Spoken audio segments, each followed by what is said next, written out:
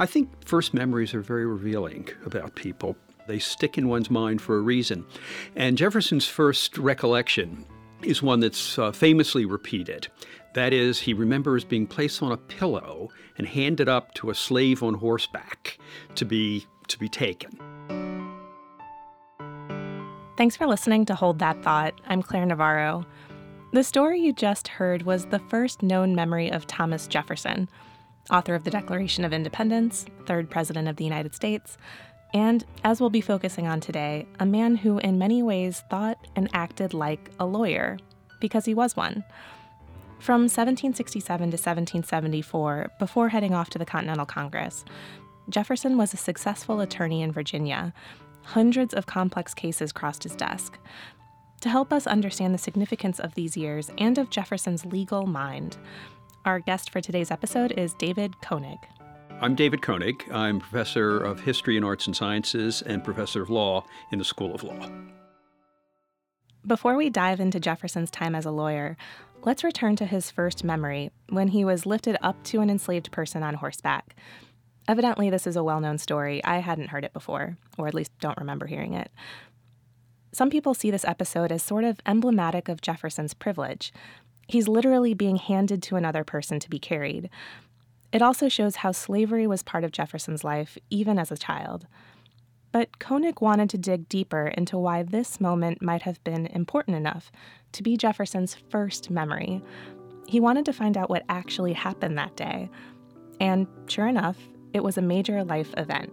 Well, it's very significant. The family was moving that day. They were moving from the farm or the plantation that his father, Peter Jefferson, owned to another plantation, a plantation of one of his dear friends who had just passed away and who had mentioned in his will that he wanted Peter Jefferson to be not just executor of the estate, but guardian of his children.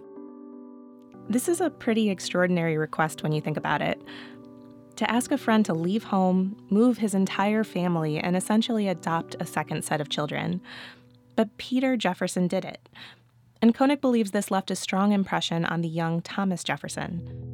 I think it's emblematic of Jefferson's memory of his father, which is a very much neglected aspect of understanding his personality. He admired his father enormously. He saw his father as a kind of patriarch whose time was devoted to serving others.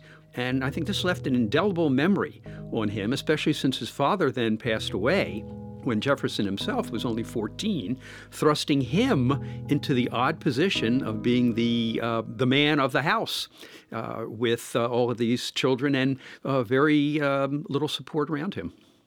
Koenig is working on a book about Jefferson's career as a lawyer, and he believes that Peter Jefferson's life and values influenced how his son approached both his practice as a lawyer and his ideas about government. Like Peter Jefferson, Thomas Jefferson believed that those with authority had an obligation to others below them. Of course, ideas about who is below whom have changed somewhat over the centuries.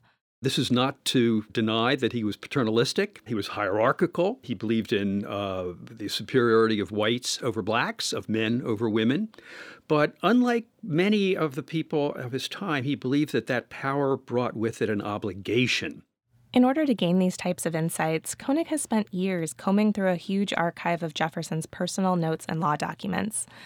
In order to make sense of any of it, he more or less had to train himself to be a lawyer in 18th century Virginia.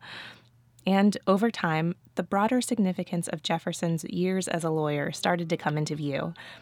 These documents, covered from top to bottom in Jefferson's neat, tiny handwriting, are windows into how his mind worked. So as I went through his notes, I was impressed by the depth of inquiry that he applied to these law notes. Not only was he interested in what the law was and taking down citations with footnotes, but he actually went and read the footnotes, which is extraordinary. People don't do that. They simply cite it, use it as authority, and leave it at that. But he was interested in finding out what was behind the law.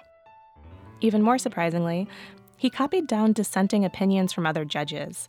He always seemed to be focused not only on understanding and interpreting the laws of the day, but in figuring out how they might evolve and change over time. He took on the most complex types of cases, things like property, trusts, and estates. And his analytical, forward-looking, lawyerly approach bled over into other parts of his life. And the more I then read of Jefferson's political activities, of his personal life, the metaphors of the law just permeate what he's writing. He interpreted situations the way a lawyer would. He thought like a lawyer. This attitude applied even to how Jefferson approached slavery, one of the most perplexing aspects of his legacy. It's clear that Jefferson believed in the humanity of enslaved people. He thought that eventually they should and would be free. Yet he owned slaves, and likely had a relationship and family with Sally Hemings, one of his slaves. This disconnect between ideals and actions also came up in his life as a lawyer. Slavery for Jefferson was a dilemma. It was a dilemma because it ran counter to his notion of universal human rights. But in his actual practice, he had to deal with it because slaves were property and his clients brought property cases to him. And I think there's several aspects of his law practice that we have to pay attention to. One of the main areas where this really hit home was in cases in which a slave owner had died. The owner's property, including slaves, would often be scattered. This meant that families could be torn apart. That was the greatest terror that loomed above the life of any enslaved person. To be torn from a family, to have one's children torn away and sent to be never seen again. And it's clear from his handling of cases that he tried to handle or guide the estates of his clients in such a way that slave families would be left intact. They would not be broken up. And in fact, in his own buying and selling of slaves, as a slave owner, we see that overwhelmingly, whenever he sold a slave, it was to reunite a family. Whenever he bought a slave, it was to reunite a family. So we see him working within the system that he was very uncomfortable with, but which with he tried to work. The other type of case that would come up were freedom suits, when slaves fought for their freedom. In some cases, instead of representing a slave owner or that person's family, Jefferson was on the side of the enslaved person. It's clear that he was known to be a lawyer who handled cases like this. In 1770, a man of color came to his office, actually tried to obtain his freedom, tried to buy his freedom, was refused, wound up in Jefferson's office asking Jefferson to take the case, which he did. Jefferson ended up taking the case all the way to the highest court of Virginia, where he made a strong argument for the man's freedom.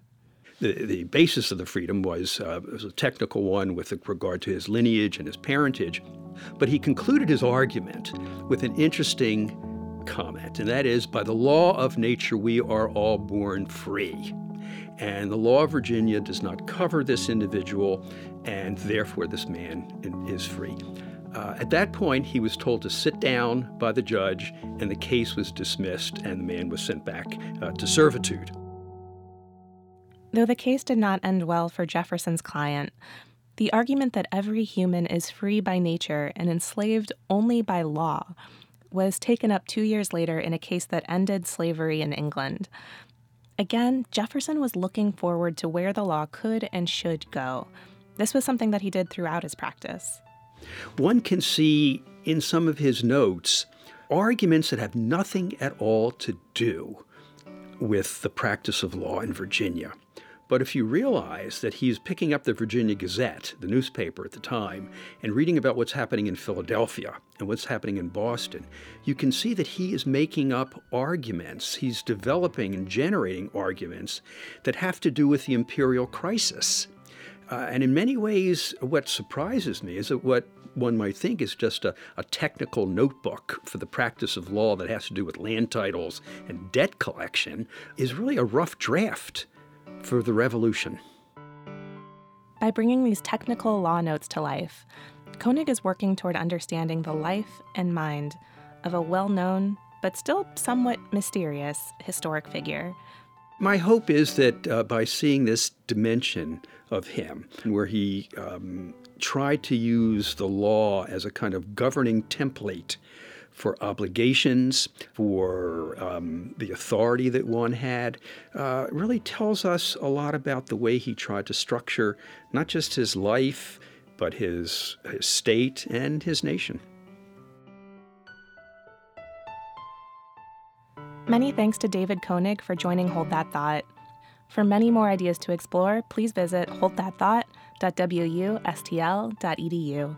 You can also keep up with the latest on Facebook and Twitter, or subscribe to our weekly podcasts on iTunes, SoundCloud, or Stitcher Radio. Thanks for listening.